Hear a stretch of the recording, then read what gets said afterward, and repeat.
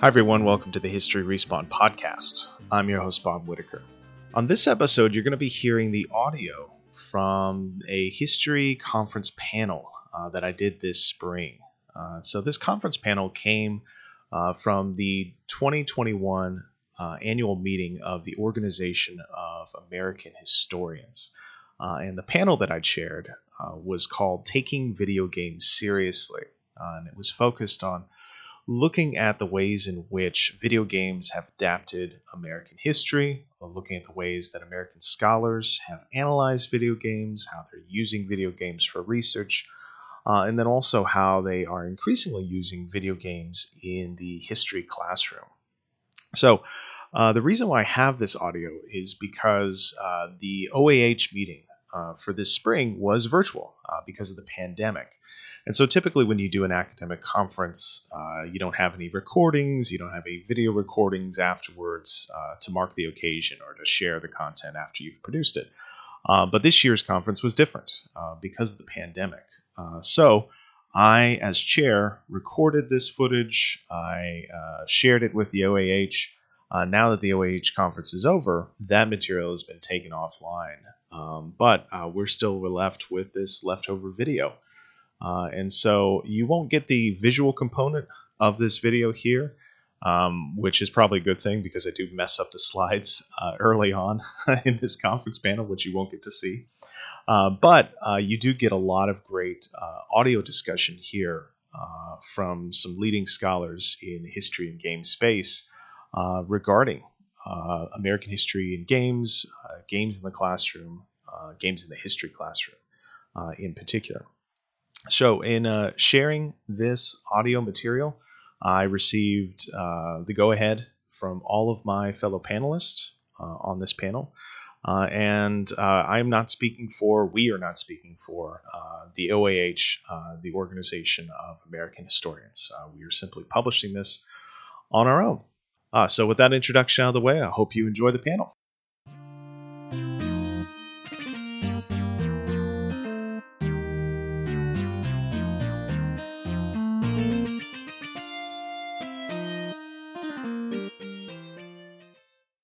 Hello and welcome to this recorded session for OAH 2021.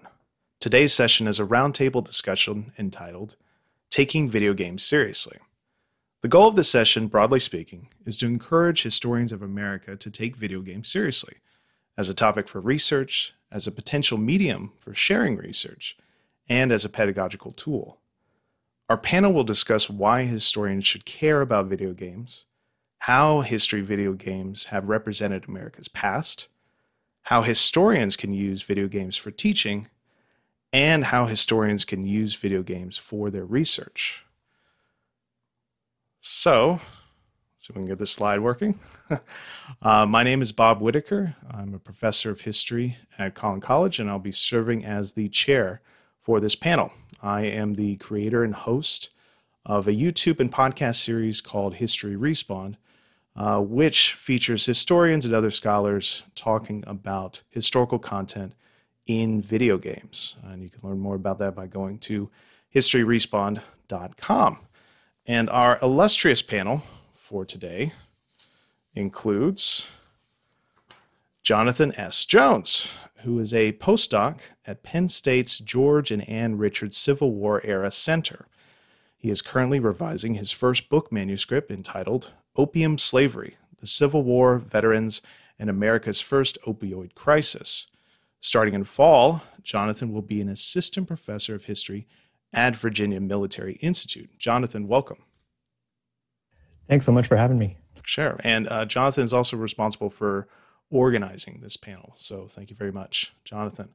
Our panel also includes Esther Wright, who is a lecturer in digital history at Cardiff University. She teaches courses on historical video games, popular media, and U.S. history generally. She is co-editing a volume of essays on the Red Dead Redemption franchise for Oklahoma University Press. And Esther's monograph on Rockstar Games and American history is forthcoming from De Gruyter. Esther, welcome. Hi. Our next panelist is Ann Ladium McDivitt, who is an assistant professor and the digital humanities librarian at the University of Alabama. She is the author of the first book in de Gruyter's Video Games and the Humanities series, entitled Hot Tubs and Pac-Man: Gender and the Early Video Game Industry in the United States. Anne's research focuses on the history of video games, including the video game industry and media, with a particular interest in gender. Anne, welcome. Hello.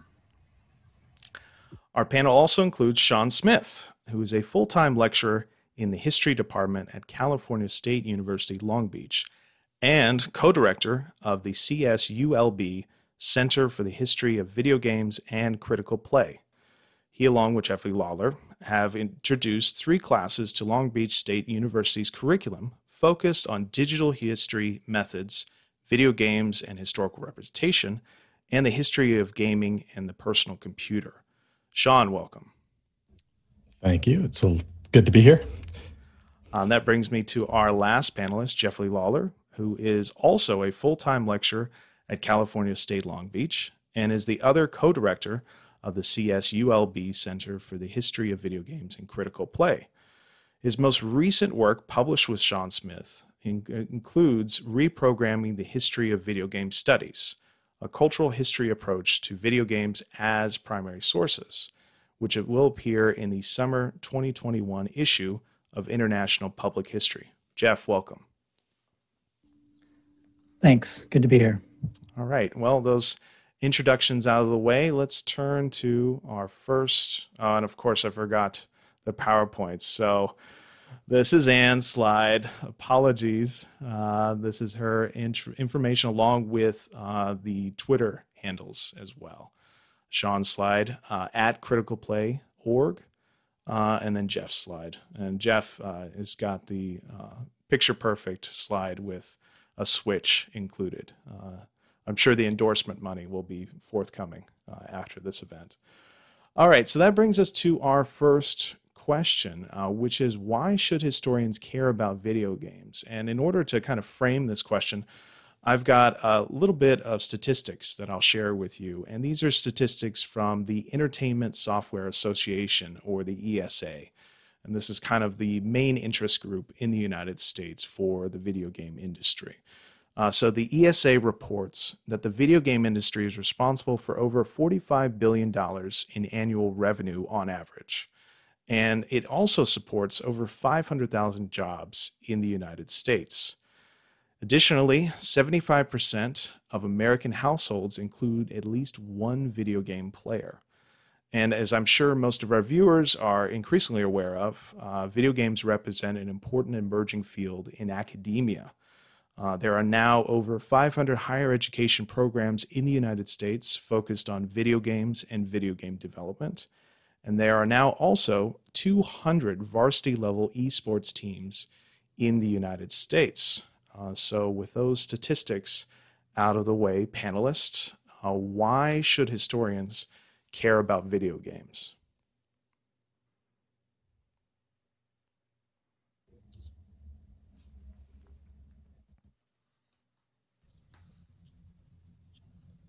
I think the money says a lot. Simply put, one of the main reasons why I think scholars should, like the panel title says, take video games seriously, is because this is a huge industry. Sometimes, at least from my point of view, when you say that an industry is worth X millions or X billions of dollars, it sort of loses your perspective. But to give, everybody some perspective, I looked it up, and the highest grossing movie of all time was in 2019, and it was Avengers Endgame. It earned something like $325 million. Well, Red Dead Redemption 2, which is had the highest grossing opening weekend of any entertainment product in history, earned more than double what Avengers Endgame earned, right? And so Red Dead Redemption 2 back in 2018 earned about $725 million in its opening weekend. And it's explicitly a historically themed game. right? So it's, not only this is a hugely profitable industry, but also game developers like the company Rockstar Games that developed Red Dead Redemption 2 and the previous version of that in that game franchise back in 2010, they like actively take on the mantle of history to sell products. So they're taking it seriously. They're making a lot of money on it. And I think that there should be some reciprocity there too. I'm going to jump in as well. Oh, go ahead, Jeff. Sorry. It always reminds me of the quote, and I may misattribute it. It might have been Kevin Key who said, video games have played a lot of attention to history, but historians have paid not so much to the video games. That has changed, I think, recently in the last 4 or 5 years or what have you, but it still is very telling. And I think tied to that is that a lot of our students, and not in particular, and history students are attracted to the discipline, and they are they learn or become associated with the types of history that are represented within these games. And that's great. It brings them to us. And so I think we need to understand those and be able to have a dialogue with them at the same time. Sean, do you have anything to add? Jeff just kind of stole my thunder. No, he kind of came at what I was going to say. That is that given both the numbers that you have given us and what Jonathan was saying, that our students are literally immersed in these games from a very early point in their lives.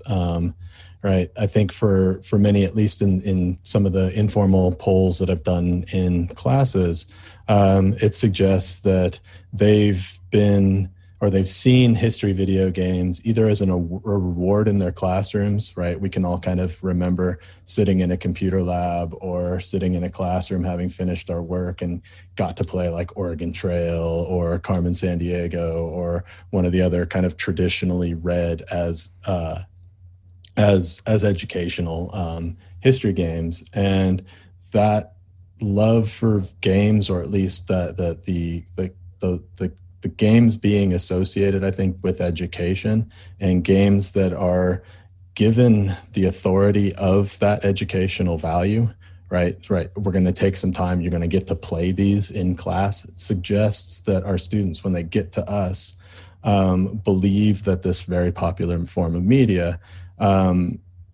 tells a historical story, right? And it presents as the kinds of history that they bring as prior knowledge to our classroom. I think for a lot of historians, there's this belief that popular film or that maybe other forms of media are kind of key to our students' understandings of history. But really, I think we could all argue today that it's video games that they're immersed in.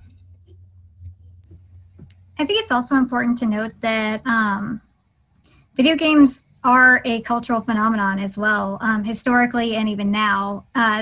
You don't get something like Pac-Man Fever out of nowhere, and that was a very, very popular track. You don't get people who are just entrenched and amazed by Mario out of nowhere. Like, you can't ignore that as a cultural historian. These kinds of things matter, even if they some historians consider it more lowbrow cultural.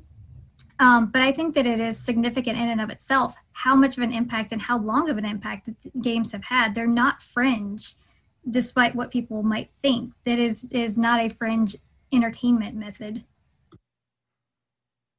Yeah, and I guess just to kind of bring this back around, sort of bring all those points together, I suppose, in some way.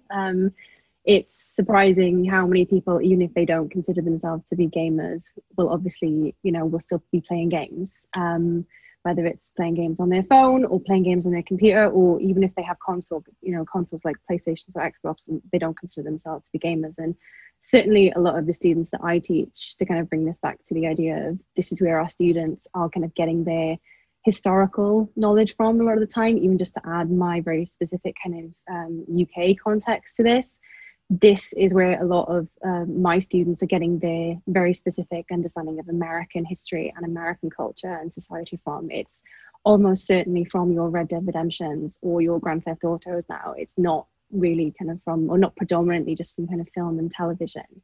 And I think really what's so important about it is not just accepting that and kind of meeting them where they come to us with this kind of pre-existing knowledge and understanding, but then equipping them with the kind of critical analysis and thinking skills to encourage them rather than discourage them, and from telling them that their level of awareness, understanding like isn't worth anything, but helping them to understand how they need to think about these things really critically, because there are lots of really good reasons why they should be thinking about what they're telling them really critically.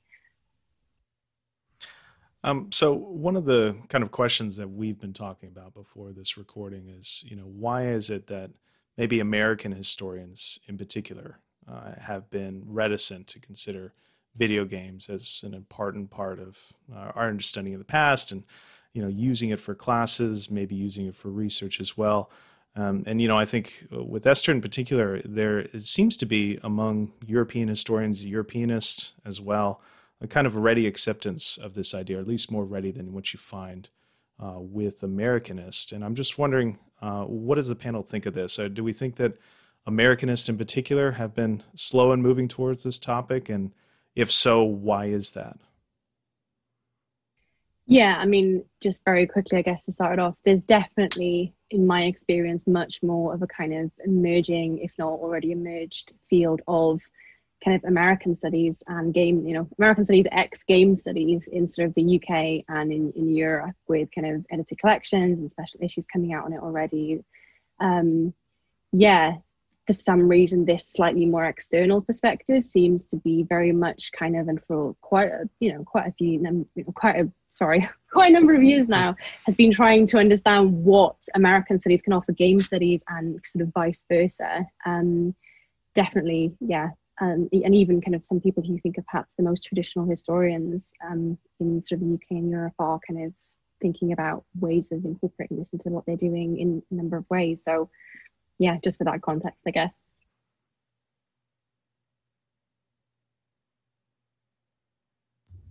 I'm going to jump in.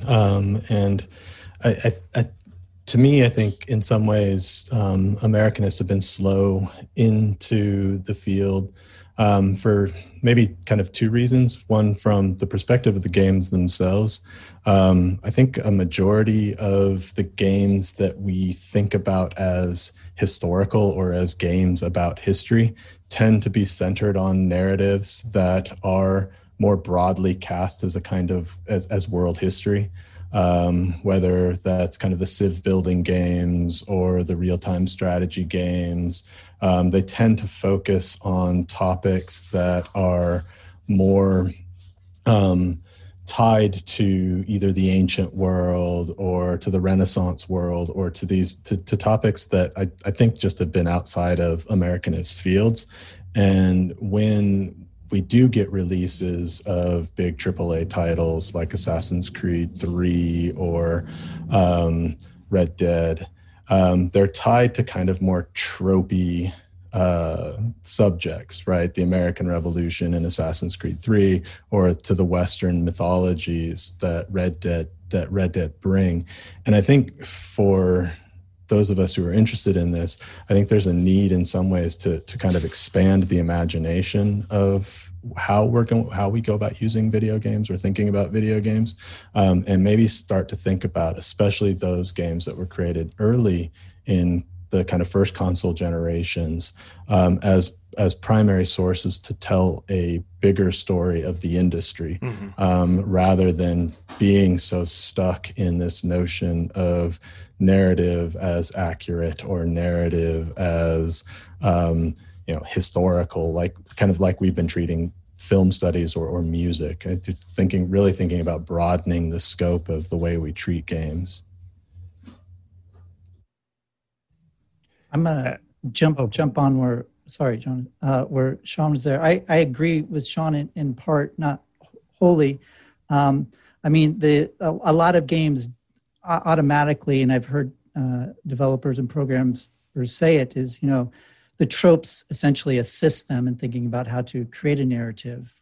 And they use those purposefully. And, the American West or the Revolution or the, war series around World War II, like Call of Duty, those are sort of standard avenues that can be used and attacked. It seems to me, though, that to take it from what Sean was saying, games, in a sense, or video games or electronic games, however, or digital games, they're new-ish.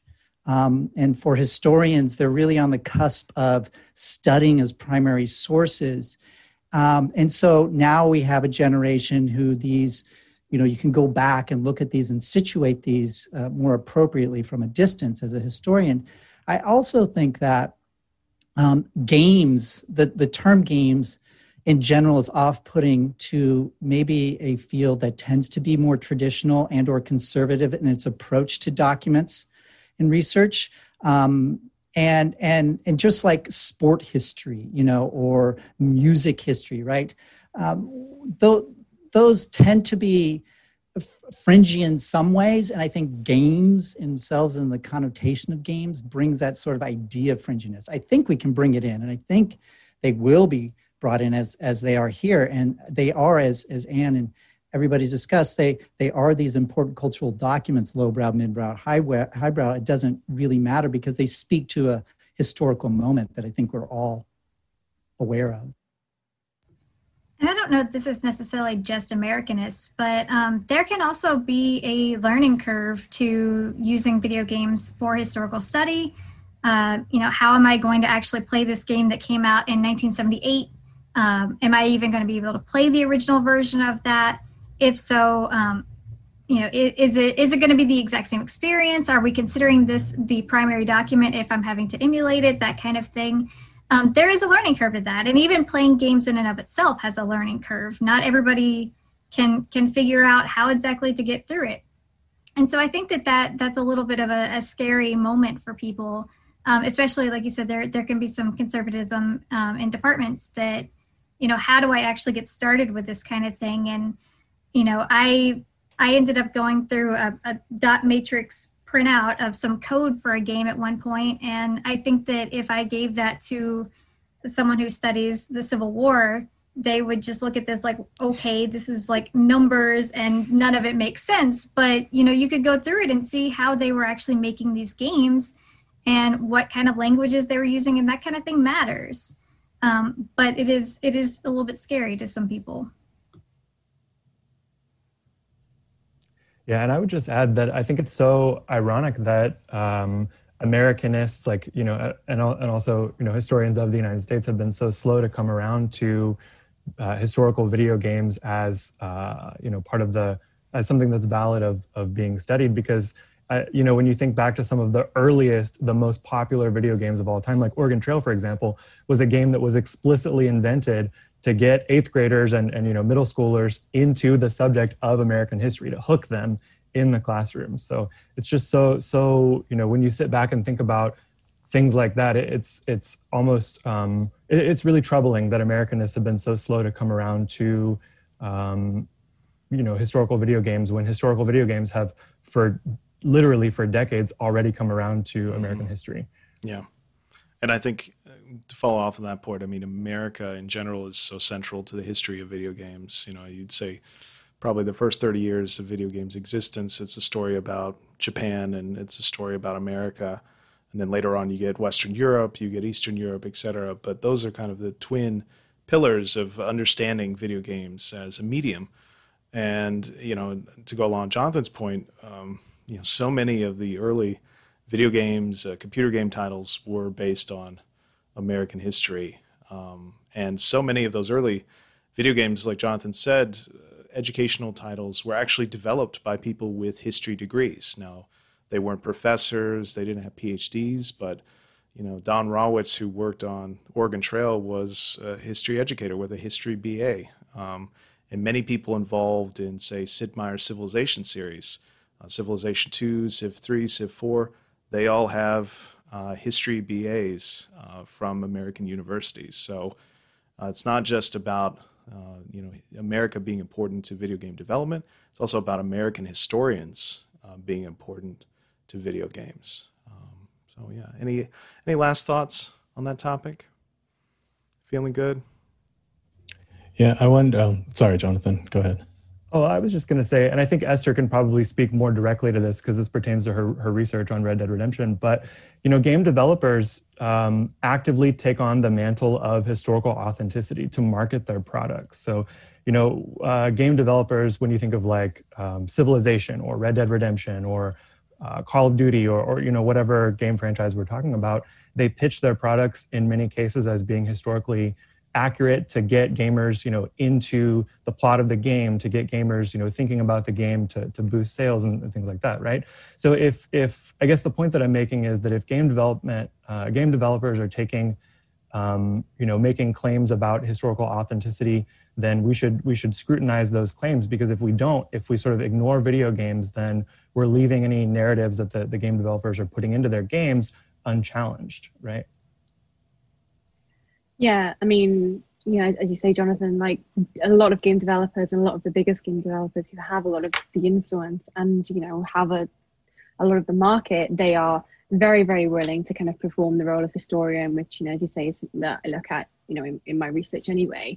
And yeah, they're very explicit in kind of putting out a very particular kind of narrative and claiming that narrative has some kind of bearing on the truth. They are, in their own ways, kind of very well versed in American, sort of traditional American history, but also sort of American cultural history. And they are really good at kind of combining those things into making games that are obviously really popular. And I guess it comes back to kind of what I was saying earlier about developing the kind of critical analysis and thinking skills, not only in historians to kind of confront that and sort of be part of those conversations and those discourses around why this is happening and what kind of stories are being told, likewise, giving putting that kind of discussion and putting that kind of critical analysis into the hands of like our students, but also into the hands of the people who play these games too.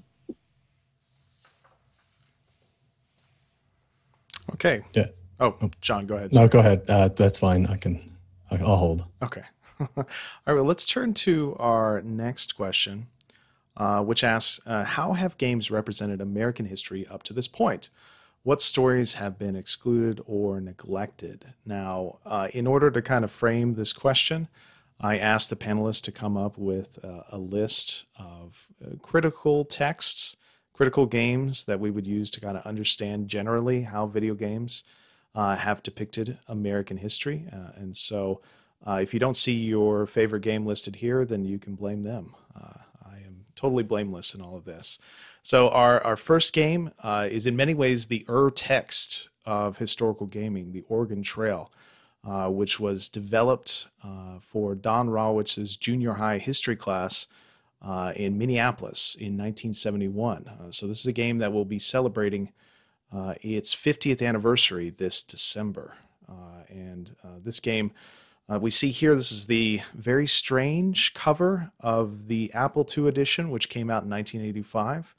And this is the most famous version of the game. You may have played other iterations of it, but this is the Apple II version that sold over 65 million copies. So this makes it one of the most popular games of all time, right up there with Grand Theft Auto and Super Mario Brothers.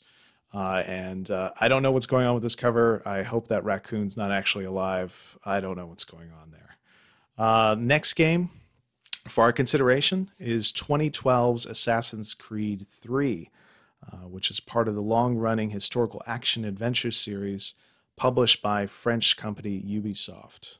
Assassin's Creed 3 features a narrative built around America's War of Independence and finds the players interacting with George Washington, Ben Franklin, while running around digital versions of 18th century Boston, New York, and Philadelphia.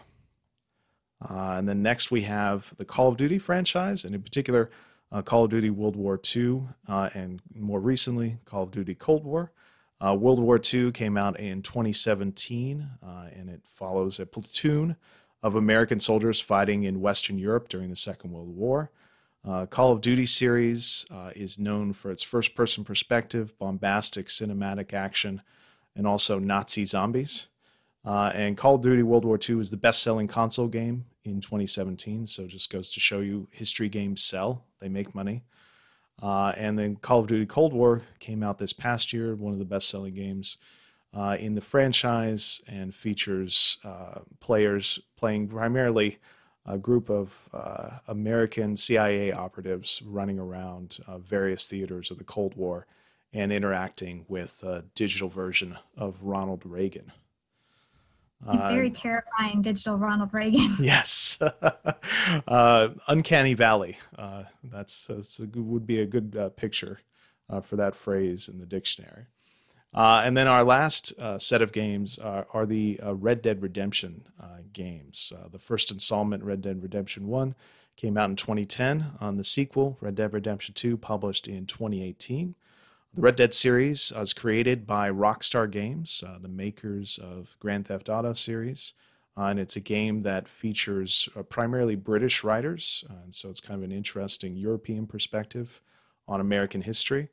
The Red Dead series follows the exploits of various gang members, Western outlaws, at the beginning of the 20th century.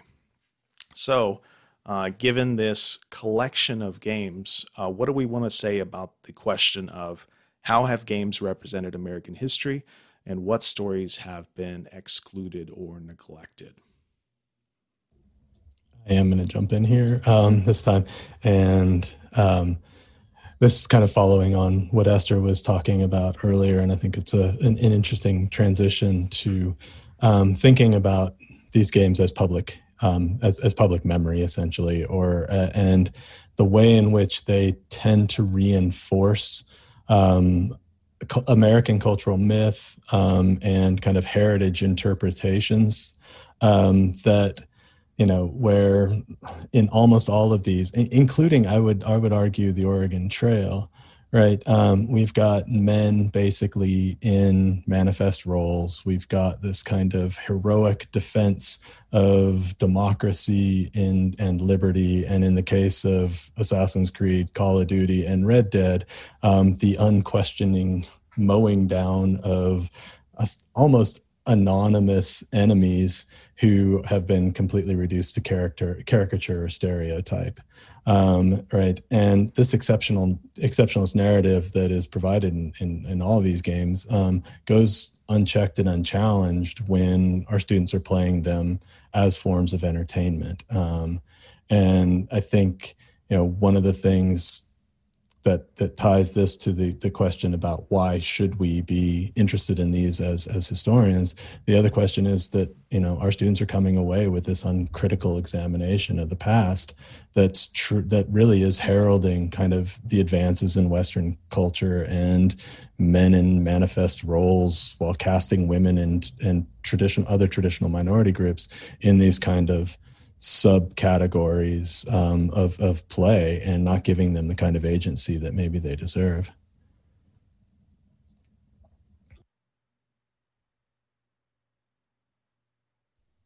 There's so much to say here, so I'll just jump in because I know everybody else has a lot to say. So I just to start with the first one, Oregon Trail, I think we've all played it and people listening have probably at least heard of it, and you can always emulate it.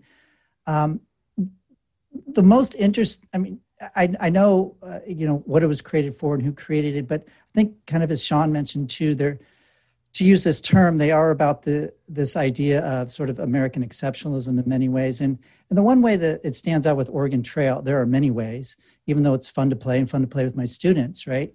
That I ask sometimes my students, like, why are you going to Oregon? Like, what does the game say about going to Oregon? And they have no idea because the game doesn't tell you. It tells you can be a banker, you can be a farmer. I can't remember all of them.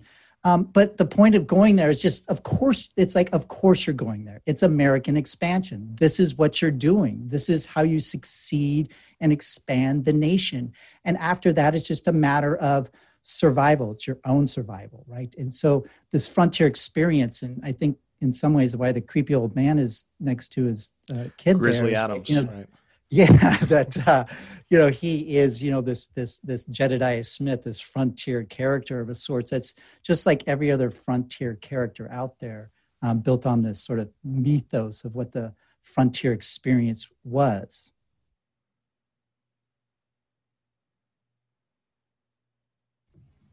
And in games like Call of Duty, you have a sort of dangerous level of American exceptionalism, because you do have oftentimes the reframing of instances that American actors did, that they're reframed as somebody else did this terrible thing. I think in particular, is it the most recent one that they're like, oh, the Russians actually did this, not the Americans. And that is a complete terrible thing to do. But I mean, it is something worth noting that there's a lot of reframing going on with these games as well. And I'm thinking of Assassin's Creed 3 in particular. This was the first one that actually was American focused.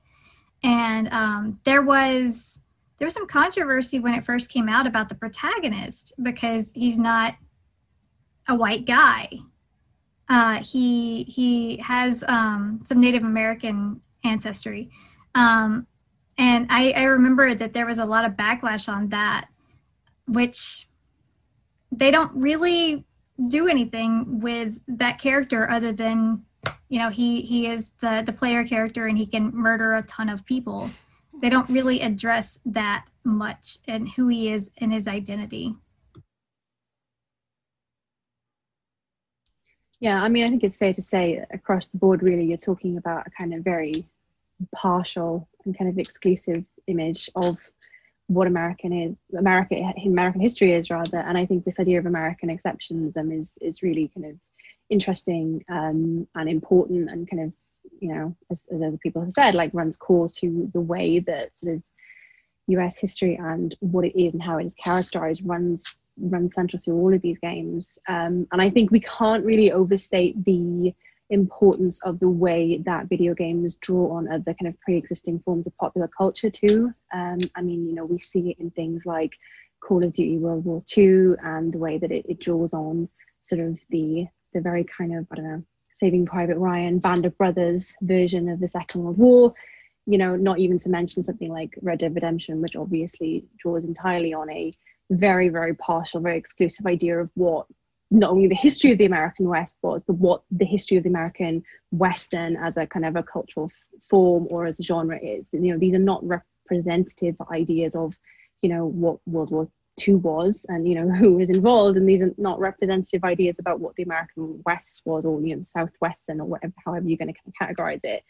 And so, in that case, the fact that sort of American popular culture, these, what we see, these quintessential sort of American genres in some ways, I guess, like, the war film or the Western, that they've had such a reach in the sense that, in the case of something like Red Dead Redemption, a British company, or, an originally British company that is now a kind of British American company, more of a multinational company, is essentially making games about American exceptionalism that they initially had very little stake in, but basically kind of grew up with and wanted to make games about American culture so bad that it was just completely the internalization and regurgitation of these kind of core myths like exceptionalism. So yeah, seeing not only contemporary video games and, historic video games, I suppose, like the Oregon Trail, as games that are repeating these kind of very particular myths, but they are repeating them for a particular reason, and because they come at sort of the end of a long sort of lineage of other cultural forms that have been recycling and repackaging these myths for 100+ years essentially. Yeah, I think that's a really good point. And I think on the one hand, it might be difficult for a lot of American historians to approach the subject of video games and history in video games, but at the same time, with how much these games borrow from cinematic narratives and novels that maybe historians present to their students for analysis in class, it seems like if you can do that, you could do the same thing with these games, because many of those same legends, those same myths, those same tropes are there. And I think also, as Esther was pointing to it, it's interesting that many of these more popular recent titles are developed by foreigners looking at American history. Ubisoft, primarily French, and then French-Canadian development team, and then Red Dead Redemption, the main writing group, the Housers, are British nationals. And as Esther was pointing to, there might be some kind of Brexit analysis that we could do with British nationals looking at American exceptionalism and independence. No, we don't want to go there. So anybody else, any other thoughts on this?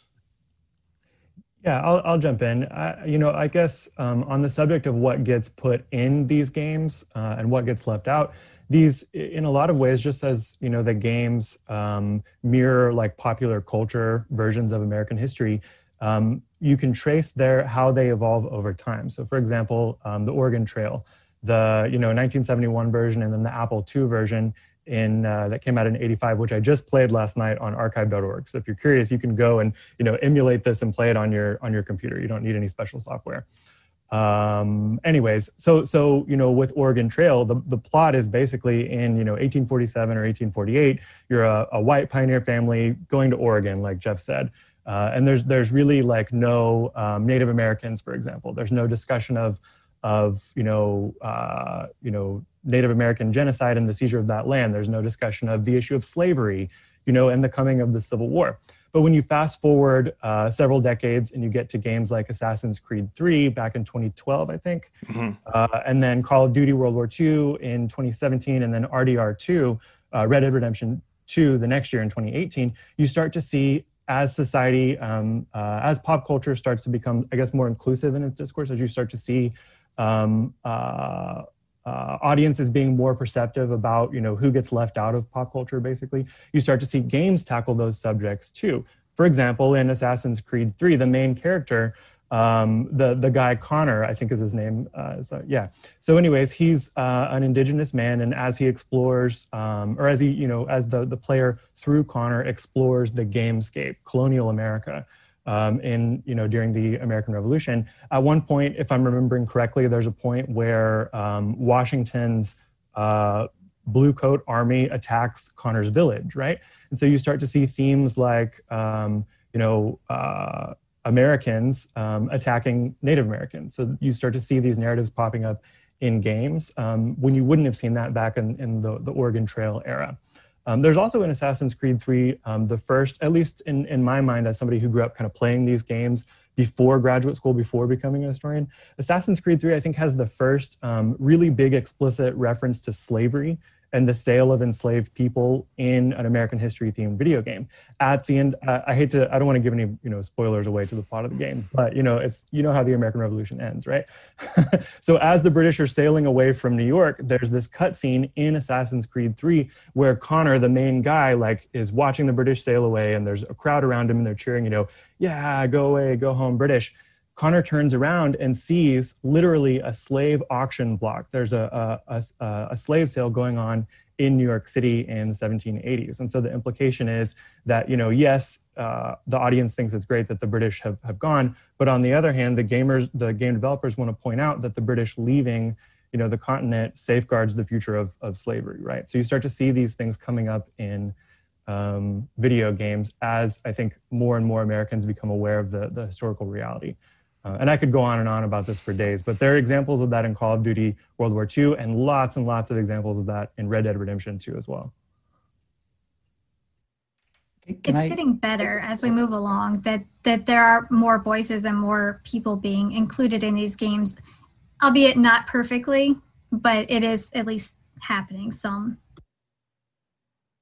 So we don't want to take this too long, but to jump back a bit, maybe to tie in a little bit too, is that as Bob was saying earlier, and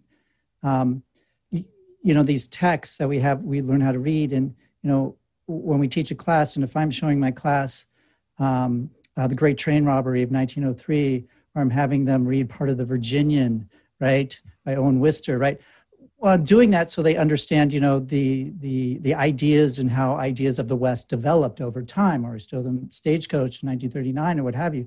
This is built on that same thing as Esther was mentioning, right? These are a lineage of texts that have built a mythos around an idea. And if I'm studying those, why am I not studying the same thing that is building on the same mythos, right? There's a direct train there that you can't miss.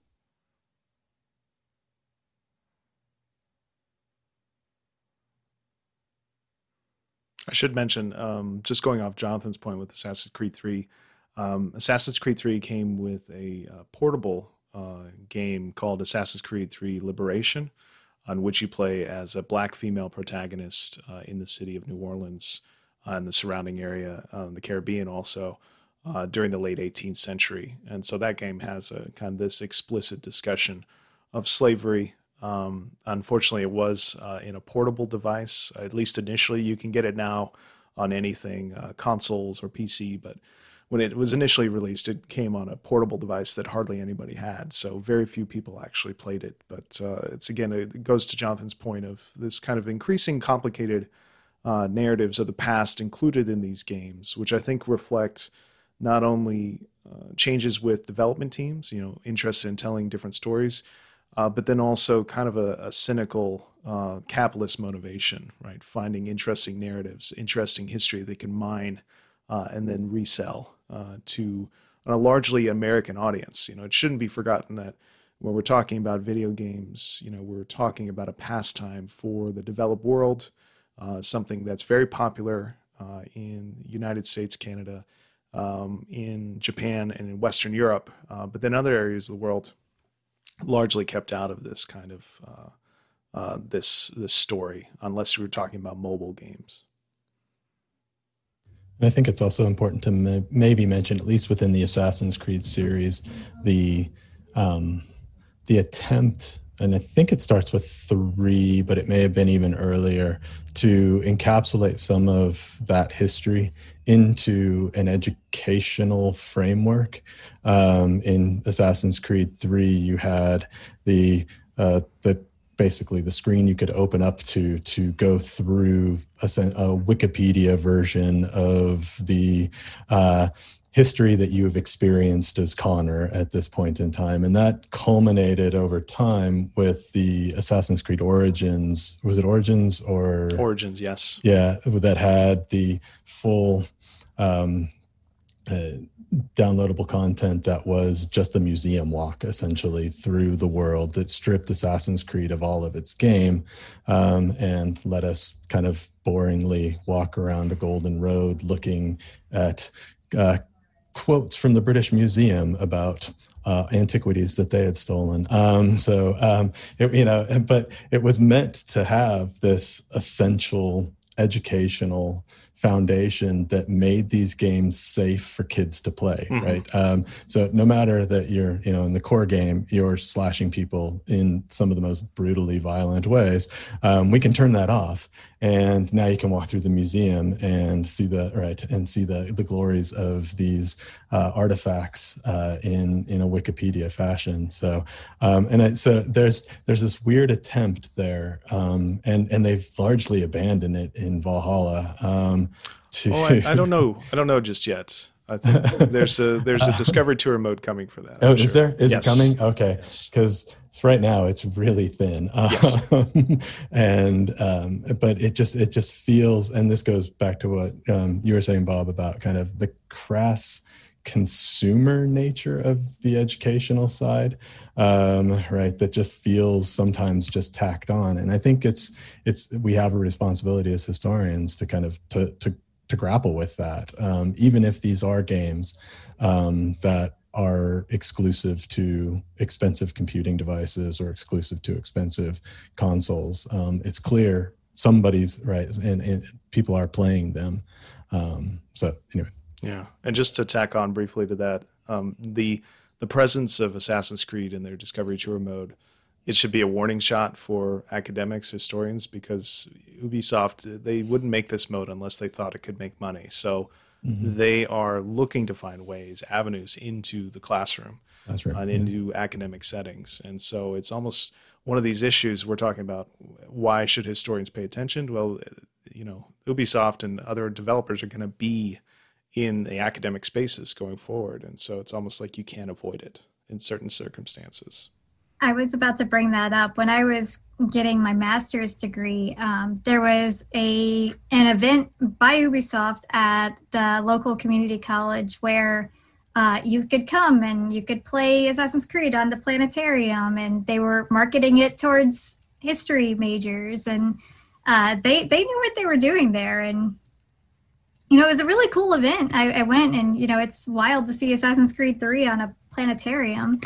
But that was a marketing technique, and they were marketing it to people that they thought, you're already interested in history, come buy this game, because it was like about to come out. So it was kind of a preview type thing. Yeah, and I'll just add, I think that, as game development companies are increasingly interested in making money off of, touting their products as educational, I think that, there should be increasing pressure on these companies to have like credentialed historians consulting on these projects, right? And I think there's some precedent for that. For example, thinking about Assassin's Creed 3, the development company, Ubisoft, hired a indigenous man as a cultural expert. Well, moving forward, if game companies are going to continue making like Assassin's Creed discovery modes, then I think that the discipline should, hold game companies to the best of our ability to hire, historians to consult on these projects, to make sure that it's not just, like Sean said, a Wikipedia version of history, to make sure that it's something more accurate, more critical, being embedded into these discovery tours. For example, I would hate for Rockstar to come out with like a Red Dead Redemption 2 discovery mode that completely ignores the violence of the American West or the violence of slavery. And I personally think that Rockstar did a good job confronting the hard history of slavery in Red Dead Redemption 2. But again, we need to hold game development companies that are making millions and millions of dollars to account to hire historians to consult on these projects. Just my bet. It's a real interesting point on a number of levels. And I think back to, I forget which Assassin, here we go, it's Assassin's Creed 2, the French Revolution, where they hired the historian Maxime, I forget his last name. Maxime Durand. Durand, yeah. Who, there's French historians in our department, and I've spoken with them about it, but it seems to me the takeaway was they essentially hired a historian who fit with the model of the story they wanted to tell about violence and the revolution. And so they could use the historian then as a sort of foil to their own first-person shooter ideas in this particular instance. Not necessarily bad. I always think back to Rosenstone, kind of, the guiding point of film studies and game studies is, you don't want historians to make a movie because it'd be a boring movie. It'd be a golden road in a museum, and nobody wants that. But at the same time, consultants are good too.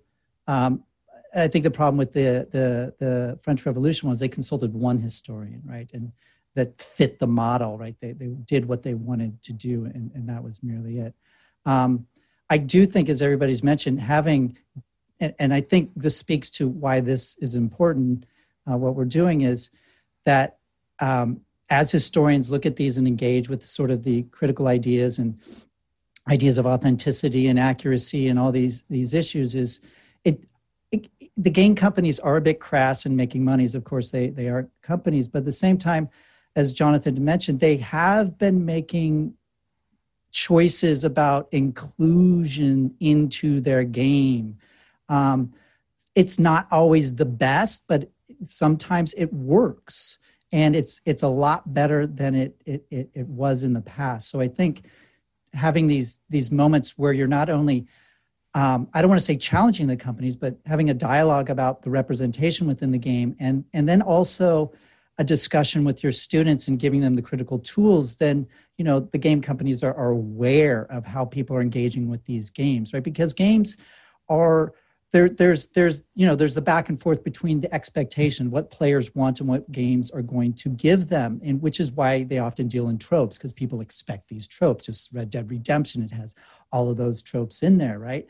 But all of this, I think, speaks to the idea that giving the tools and presenting the tools and challenging the companies is a good way to make games have better representation, more inclusion, and that doesn't necessarily make a bad game either. I have discussions with my students about, there's good games and there's fun games, and a good game to me is one that does good representation and has good inclusionary policies in this. But games can be fun that have none of that, right? I think it also. Oh, sorry, Jonathan. I was just going to add to any game companies out there listening to this, OAH roundtable. We're here, hire historians. And I was going to say it also, to Jeff's point, it brings historians into a broader cultural conversation that is being had. That was a horrible sentence. In the games press, in the the corners, some of the darker corners of Twitter, where people are, a certain segment of people are becoming very upset about the representations that in some ways historians are making demanding in these games. It's angering a base of gamers who I think in some ways also need to be confronted in terms of a broader conversation, right? That that our job isn't just to our students, but as historians with a reach into the public, right? And whose voice at a time when, until recently, at a time when the voice of the expert is being essentially ignored. It's nice. I think we need to have our place at that popular table, and not just leave it to games journalists to try to defend feminism in games or to try to defend inclusion in games. We have to take a responsibility and become a part of that larger national conversation. When Wolfenstein, the newest Wolfenstein, was being just beat up on Twitter, there wasn't a historical voice there to come out and weirdly defend a game development company for their choices of right. Nobody would have ever thought in the 21st century that we would have had to defend shooting Nazis in a video game, right? And yet people were having to come to the defense of the developer for just that reason. So I think to ignore games and to ignore this broader culture is kind of comes to our detriment as a profession if we're not engaged in the larger conversation. Two small things about that. One, it's a small anecdotal example, but I did have a small development indie crew reach out to me and ask if I would come speak to them about some topics, including inclusion and gender. So yay, it is happening. It might be on a small scale level, but I'm excited about that. And two, on the note of having to engage with people who are saying awful things, that can also be pretty terrifying. I've had to throw myself out there a few times and, have to defend myself with my department, explain what Gamergate is. And it can get really, really dicey really quickly. So we have to be careful about how we're doing it so that we don't bring any kind of danger to ourselves as well. They can be nasty out there. All right. Not to say don't do it. Yeah. It's good thing to do.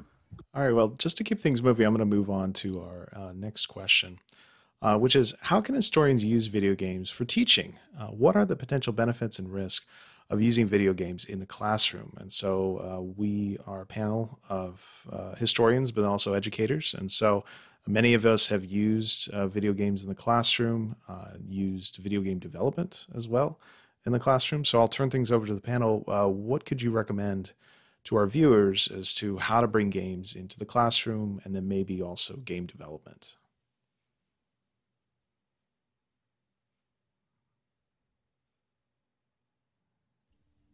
I guess I'll start just to get it rolling, but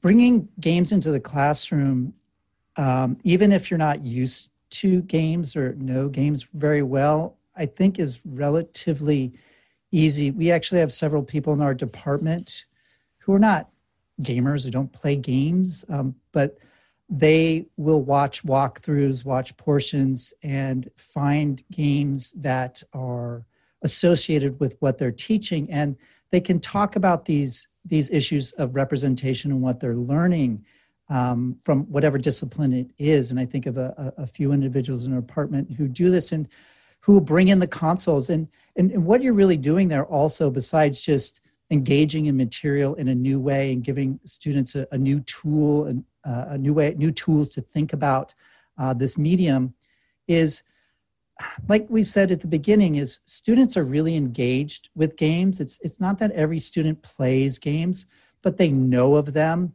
And it's something that is almost visceral that they can associate with. And I think it's a fairly good way to make a connection with them and give them new ways to understand what they're looking at. It's not saying, hey, I'm the cool professor. That's not what we're talking about. It's about giving them forms of media that are understandable, that you can help them tease apart. And I think lots of people can do that in very simple ways.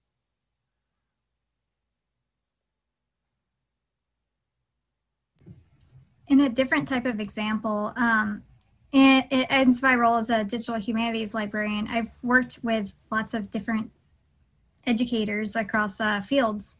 And there was a class that I was teaching where they were learning about Beowulf. And so they brought me in, and the first discussion we had is, okay, well, this is an English class. How can we bring history into this as well? Because Beowulf is a historical text and also set in a period of time that is specific. And so I kind of got to bring my historian side to it, but I got to bring my gaming side to it as well, because what we ended up doing is having the students build spaces from Beowulf in Minecraft, but they had to use historic documents in order to justify their choices and why is your building built like this? Why is your door like this? What kind of wood are you using? As much as you can in Minecraft. But that's making them think with games in a way that they wouldn't really think about the text otherwise. They're just reading the book. And several students came in having no idea. They'd never played a video game, and they were just enthralled with the idea of, okay, I can put a dragon in this building that I built, and that's really, really neat. And so we had people who came in knowing absolutely nothing about games, who were very, very passionate by the end of it and said that they were going to keep a Minecraft account because they just wanted to keep building. And so, we're teaching them how to have fun with the game, but also how to think about what you're actually creating with the game and why it matters. And so there was the historical thinking there that I thought was fantastic. And, they had their list of primary sources at the very end. This is how I figured out how my building was going to look. Yeah, I mean, especially for me too, and sort of the way that I teach my own kind of courses on history, it's kind of about not seeing games and digital games, digital historical games as incompatible with the kind of history that we are teaching our students anyway. So, kind of jumping off from what Jeff and Anne were saying, really the students are already kind of engaged in these things. So why not actually just build on that and then kind of use it as an access point into teaching them the kind of historical research and writing skills that they will already be sort of developing over the course of their degree. So, for example, in the second year sort of undergraduate history course that I teach at Cardiff, which is called sort of Digital Games and the Practice of History, we have a kind of double semester model where for the first semester they get kind of taught the theory of historical game studies and specifically kind of how games write history. And we think about all these kind of representational issues about kind of gender and race and colonialism and how games simulate the past, how they make arguments about the past, and they get kind of the complete whistle-stop tour of all the theory of sort of how games are representing the past. And then for the second semester they sort of turn their hand to that themselves, and they come up with their own digital game concepts. And obviously I'm not assuming any level of coding expertise or any kind of technical knowledge, because I don't have that knowledge either.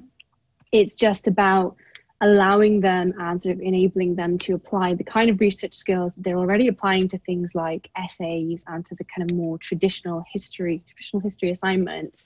They're doing their kind of historiography work, they're doing this sort of primary source analysis, and then they are using that research and using those skills to justify the kind of concept that they want to make, the kind of history game that they would be really interested in for whatever reason. And they have to think about things like audience. They have to think about what it is they're trying to convey and what they are trying to communicate and to who they're trying to communicate that. And I think it's just, like I say, these things are not incompatible. And, there are challenges to doing this. There are challenges to bringing kind of video games into the classroom. I started running this module with basically no lead-in time for the start of my contract, with no resources and no technology other than the PS4 that I had and the computer that I had. And we're also in a pandemic, so it's all online now. And how do you give students the resources they need when you can't just wheel a console into the classroom? So, I'm sure people on this panel with more experience than me can talk about the challenges of doing that. But I think there are so many benefits, and they are actually quite low startup if we just kind of think about what we could do with them, I guess. I'll follow up on that because we do, Jeff and I teach in the same department, and our colleagues in the way that we approach games, and have written a couple of classes, much like Esther's class, that explores the theoretical underpinnings of representation in the past, but also takes it one step further. And we've approached our game development side using a really simple engine called Twine, which allows for our students to take that historical research that they've done for the creation of the game and the justifications that they've made, and at least see it in a form that is playable, that they can share with friends, that they can share within the class, and get a feel for the way in which their creativity and their interpretations can be interacted with their peers and with us. So we have a final project in an upper division class that does exactly as Esther was talking, but we make it a playable game essentially. And I've done this as well in lower division survey courses, U.S. survey courses, and there are some real problems with doing that in some of the characterizations that they come up with. But those characterizations often come from their previous experience with other games, and so they're just following that on with that text. And it gives us a point where we can talk about those kind of misinterpretations or the way in which they're approaching this. And even through the frustration, last semester I had a class of 25 honors students. So they're a little bit different than a traditional survey course, but all of them suggested that they enjoyed writing those games, putting more effort into the historical research of these games than they would have ever put into a 5-page paper for me at the end of a semester. And to a T, they all said they enjoyed it and were more proud of the work that they were able to do than just a paper that gets shared with just me essentially at the end of the semester. So I think there's some real interesting engagement things that we can do with game development and with these kind of choose your own history narratives that we can do on Twine and other small game engines without any real technical expertise. I don't expect them to do any of the advanced coding that Twine allows for. They can just write a simple A/B choice game, and we do make it where you have to put some form of randomness into it so that they don't walk away with this notion of this kind of predetermined past or this, right, or that all choices lead to one space. So we really do have to play around with some of the form, but I think it's an incredibly valuable lesson that they take away, and that we, I think, as instructors, learn from them as well. So. Yeah, and just to follow up on Sean's point for the viewers, Twine is a choose-your-own-adventure generator development tool. It's freely available online. It has a lot of troubleshooting aids to help you use it, but it's pretty self-explanatory. It's primarily text-based, but you can also include audio, you can include visuals, and like Sean was saying, primary sources are very easy to put in there and adjust for a Twine narrative. You can also include citations with Twine as well. And this is something that I've used in my Playing the Past course as well. And just like Sean said, it's very user-friendly, no coding required, and yet you can come away with a game that's playable, something that students can share not only in the class but with other people. And Twine also includes a lot of easy digital tools to publish it online. So you can actually have a wider player base than just the people in your class. And when I taught this class before, I would have a historical game jam at the end of the semester in which other students from other classes would come and play it live. But then all of the Twine games would be published afterwards on the department's website so that you could go by and, basically treat it like you would, say, student research papers that you might publish or put online, but it's a playable game, which I think the students felt a little bit more ownership over it. So I think they feel like a lot of times when they're writing a 5-page research paper that is just they're regurgitating ideas they got from class or that they got from secondary sources. But here with these games, they feel as though, oh, this is something I want to put my name on. This is something that I did. This is my representation of the past. I just to build on that, not to repeat everything, but I think it's really important to stress, and I think everybody has kind of stressed that all the traditional history methods are employed when doing the game and game research. And in that, as Bob just mentioned, it really does provide students get a real sense of agency with it. And it also gives them a sense of lateral thinking because they're so used to script.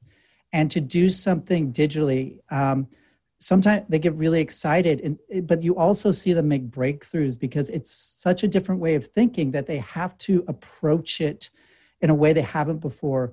And it makes them do more research. It makes them think harder. It makes them upset, which is learning in some ways, right? And I had students last semester who, one student took him on himself to make a Bitsy game, and he spent so much time on it. And another student who had a little comm experience, made an RPG Maker game, right? And so sometimes they take it to that next level, and they're not just making a game, right? They feel that they are making a historical game and have that ability to apply the primary sources, right? You can cite all these things, particularly in Twine, and we make them do that. You have to cite these things. This is still history. It's not something different, but it's creative. And that's, I think, the really important part is a lot of people, non-historians maybe don't think of history as creative, and history students can really get a sense of just how creative history is, right? You're forcing this upon them, maybe.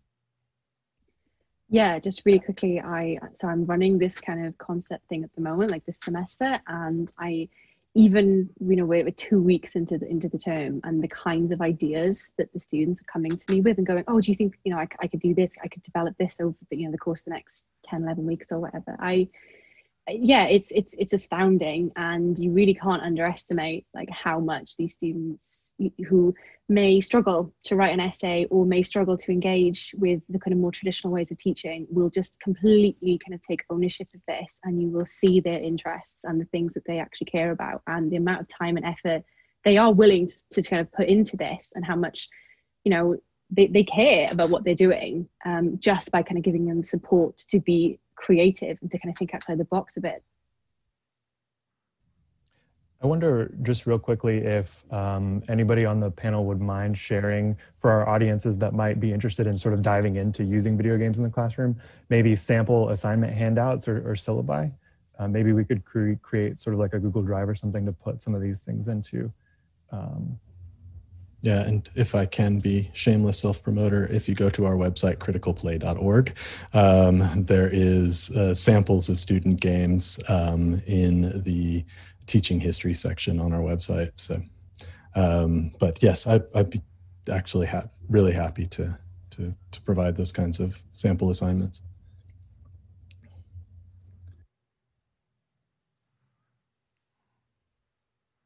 One thing that I did want to mention, and I think Jeff had brought this up a bit, and Esther as well.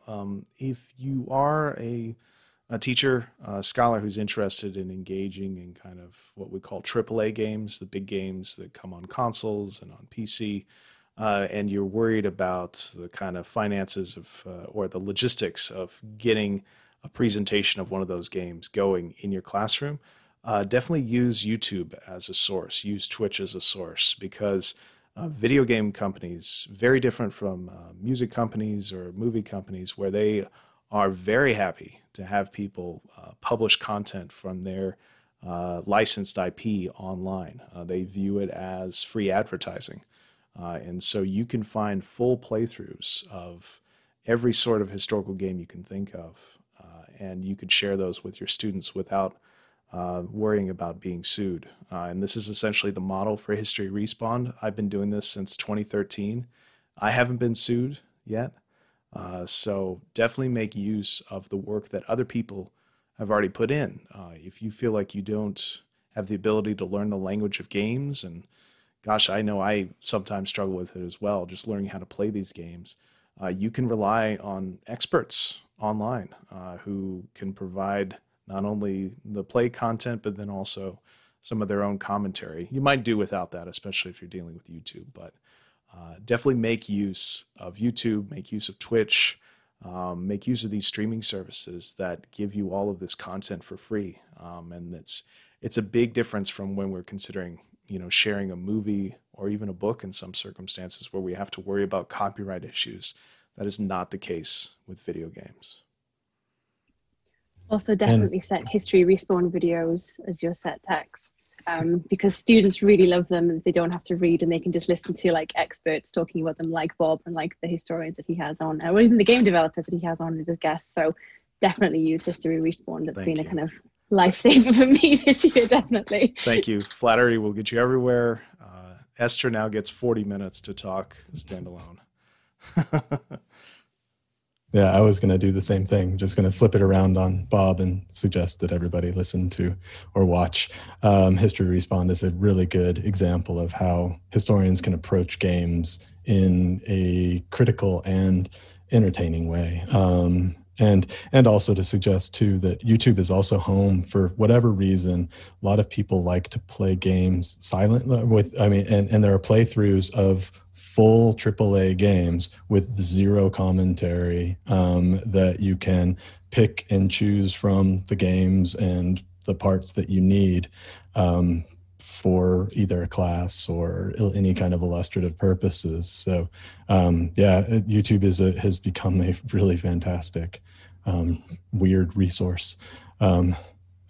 But do be careful. There are some dark holes that you can go down to as well when you're looking at games.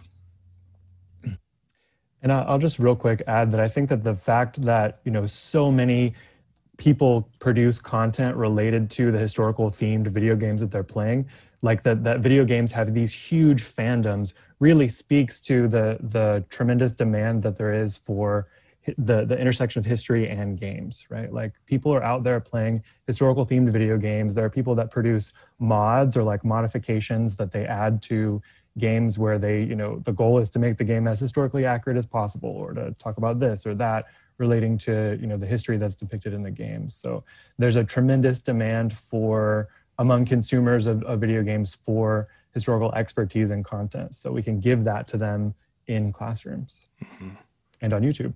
Yeah. All right. In order to make time for the last question, I'm going to go ahead and move on. And our last question for today's panel is, what kind of work do we, the panelists, want to see historians do with games? And so I'm going to leave this up to the panel to kind of consider some of the ways they hope other scholars, maybe themselves, look at games, interact with games going forward.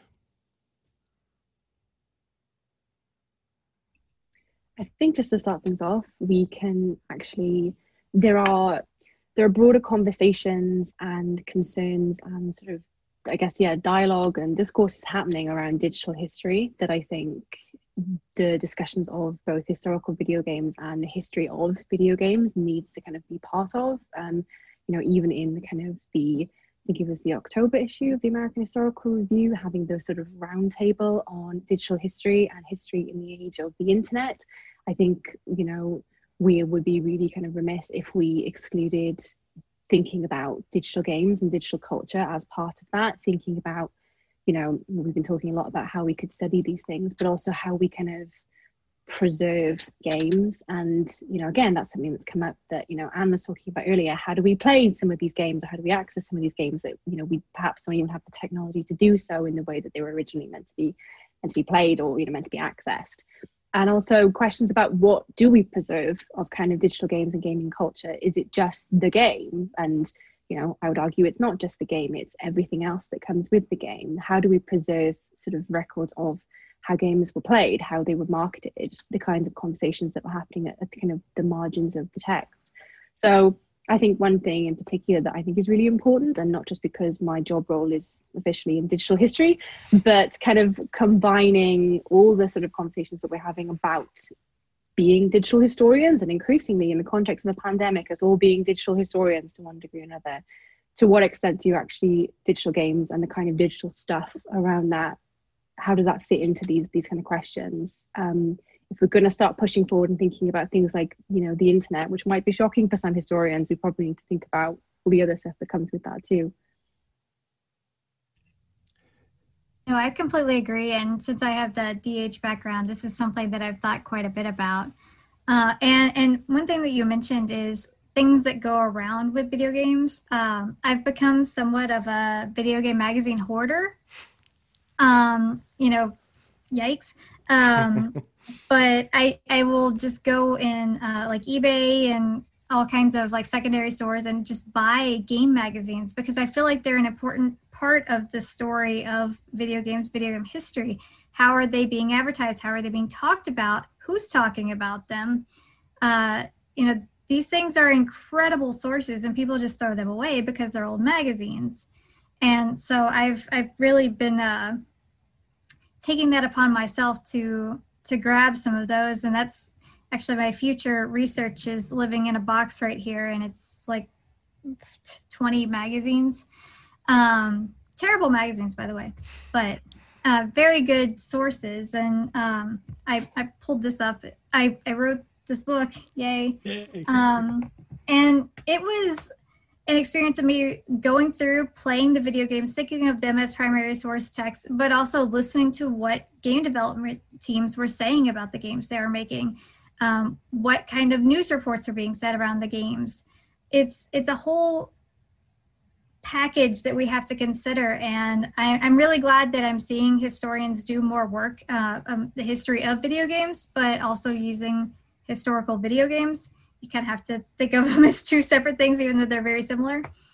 And so there's good work being done, and I'm excited to see more of that happening. And, sometimes we also have to branch out a little bit and think about how do we make this as interdisciplinary as possible. We might have to add in some English versions of this. I've done a paper recently about the role of playing the game itself, what the gameplay and the audio, what those actually mean for the game and its narrative. And that's not something that you would typically get from a history paper. And, we just have to experiment and play around and see what works. And don't be afraid to like I said, play around video games. And be sure to hold your book up again. It was a little bit too fast. Yeah, that's perfect. Everybody get a good look. Fantastic. Available at all fine booksellers. Yes. To build off. I'm fighting with Jeff again. That's okay. This is normal. I was going to build up on the idea of the story. And I think particularly, I'll bring Sean in here with the recent work Sean and I are doing is looking at the history of video games. Is the story of video games from developers and game players in an oral history. There's really nothing there at all. And there are some interviews with developers and programmers here and there, but I mean, there's no wide swath of things. And with game players, which is just lots of people, and we could learn a lot about the history of the games. My current project, there's so little of anything I have to get stories about the people in these economically depressed areas playing games because they're just not there. I have somehow to create them in some ways, right? And so I think if we look at this as from a historian's perspective, this is just history, right? We're doing historians' work, but gathering this stuff is what I think is important to telling a more complete story. would really enjoy the idea that my parents in very rural Tennessee met in an arcade. That was their like first real date. So like that would have been an interesting story for that oral history of how they hung out in this arcade and ended up getting married and having 2 kids who play a lot of video games. What were they playing? Do you know? They have not been able to tell me that. I guess they can't remember that part. Okay. Yeah, but kind of building off of what Jeff was saying.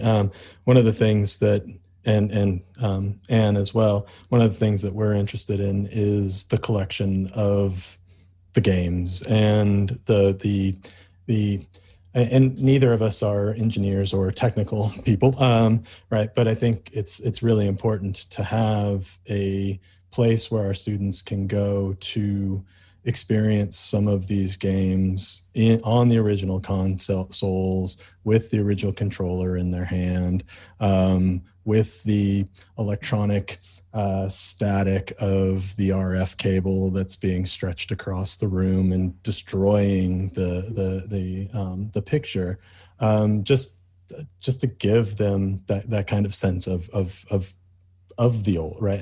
Of the old, is that, I mean, that's not really what I'm after, but right. But it's because they play all these, especially if they're into the kind of retro gaming fad that is kind of sweeping across gaming circles right now.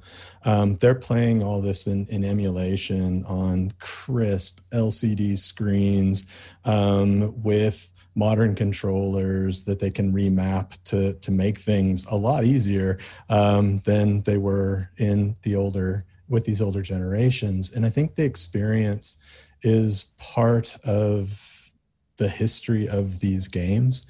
And one of the pieces that I most recently presented on was about the way that games move out of the living room and into especially teenage boy rooms, and the way that changes what it meant to game and what our ideas of gamer ultimately became. And companies like Sega worked to create an aesthetic for their game machine that fit within this kind of hyper techno-masculine audiophile style kind of technology, so that it looked cool on a shelf. And that coolness lent something to that gamer mystique, or that masculinity that came from playing that game and then mastering that game, that wasn't a part, in Sega's case, of something like a Nintendo, an NES console, the original Nintendo console, which was just a beige box, right? That felt like it should be sitting in the living room, and it felt like it should have a 5-year-old playing. It was a toy, but Sega was the real machine, right? And so there's, as historians, right, we can get into people's living rooms. We can talk about the way that suburban, I mean, in some ways, suburban teenage life changes, and how that is largely reflected in a changing set of masculinities. That I think are really important, and it's in the machine, right? It's both in the machine and in the gaming, the way that the games are being played. So I'm gonna do one more kind of shameless plug. So we have an archive that we're building around our center, and we are actively collecting ephemera, magazines, old consoles. So if anybody out there, right, wants to dedicate any kind of, right, just contact us, and we'd be happy to take those things that are sitting in your garage off your hands, and put them into a place where they'll be, right, in our students' hands, so, and in larger public's hands. Sorry, that was really shameless plug. You can cut that out, Bob, if you want to. No, it's staying in for sure. It's staying in. I can just see, when folks come into your archive, making them sort of blow on the cartridge to make it work properly, really get that authentic feel. We could do that. I just hand them a bit of IPA and say, can you rub that on there instead of spitting in my cartridge, please? I'll send you my terrible magazine box when I finish with it, and you guys can deal with all that funness. I think one concrete thing that I would like to see the profession do with video games moving forward is to, in my mind, the way I think about it is like this. For decades, the profession has treated films with, like cinema, film, with a certain degree of I don't know if respect is the right word, but reverence, movies, for sure. Yeah, reverence. That's it's like film is worthy of critical analysis. That's sort of how the profession, I think, approaches film, and I think that we should treat gaming the same way, video games the same way, because again, this is a huge industry. It's bigger than cinema, and so one example of that would be reviews of video games in major journals is something that I think that we should start to do. We already review digital history projects as of the last few years in journals like the Journal of American History and AHR, right? And so why can't we expand that to encompass video games? I think back to in my own subfield, Civil War Studies, I think back to the attention that the film Lincoln got back in 2013. I mean, there were like roundtable after roundtable dedicated to unpacking like every detail of the movie Lincoln. But again, Red Dead Redemption 2 blew Lincoln out of the water as far as profit goes. So why can't we have moving forward the same kind of attention that we give to film, also give that to games, because the cultural relevance is there. So that's my soapbox for now. Good soapbox. Yeah, I mean, slightly anecdotally to kind of build on that, I gave we did a panel with some colleagues in the UK at the British Association for American Studies in 2019. So, the big kind of British Americanists conference, and we did an entire panel on kind of Red Dead Redemption 2. That was sort of the weird kind of slightly tangential basis for the edited collection that we have coming out with Oklahoma Free Press that Bob mentioned earlier. But, there were hardly any people in the audience really. And, it was actually quite surprising. But the people who were there were so engaged with it. And even people were coming up to us afterwards and saying, everyone should have been at this panel, because this is where our students are coming to us with all this kind of information from about the American West and American history. And, we weren't super surprised by it. I've been the slight oddity at all the proper history conferences and slight oddity at all the kind of media conferences. And so, yeah, I guess to kind of build off what Jonathan was saying, actually accepting or being perhaps more open to thinking that these sorts of conversations really do have a place, and they have a place at the center of what we're doing and not just at the kind of slightly weird margins. And yeah, so just going to join you on the soapbox for that. Yeah, and I think, on the subject of reviews, I think edited collections are one way that the profession can, moving forward, take video games seriously. For example, there's an edited collection, and this is my own small, tiny plug. I have a tiny chapter in it, but there's an edited collection that's being produced right now on the Civil War in video games. There's a long history going back to like the 1990s, 1980s of Civil War historians first encountering Civil War history through playing video games as kids, myself included. And so, I'm sure that other subfields in history have similar experiences. So edited volumes dealing with that would be great too.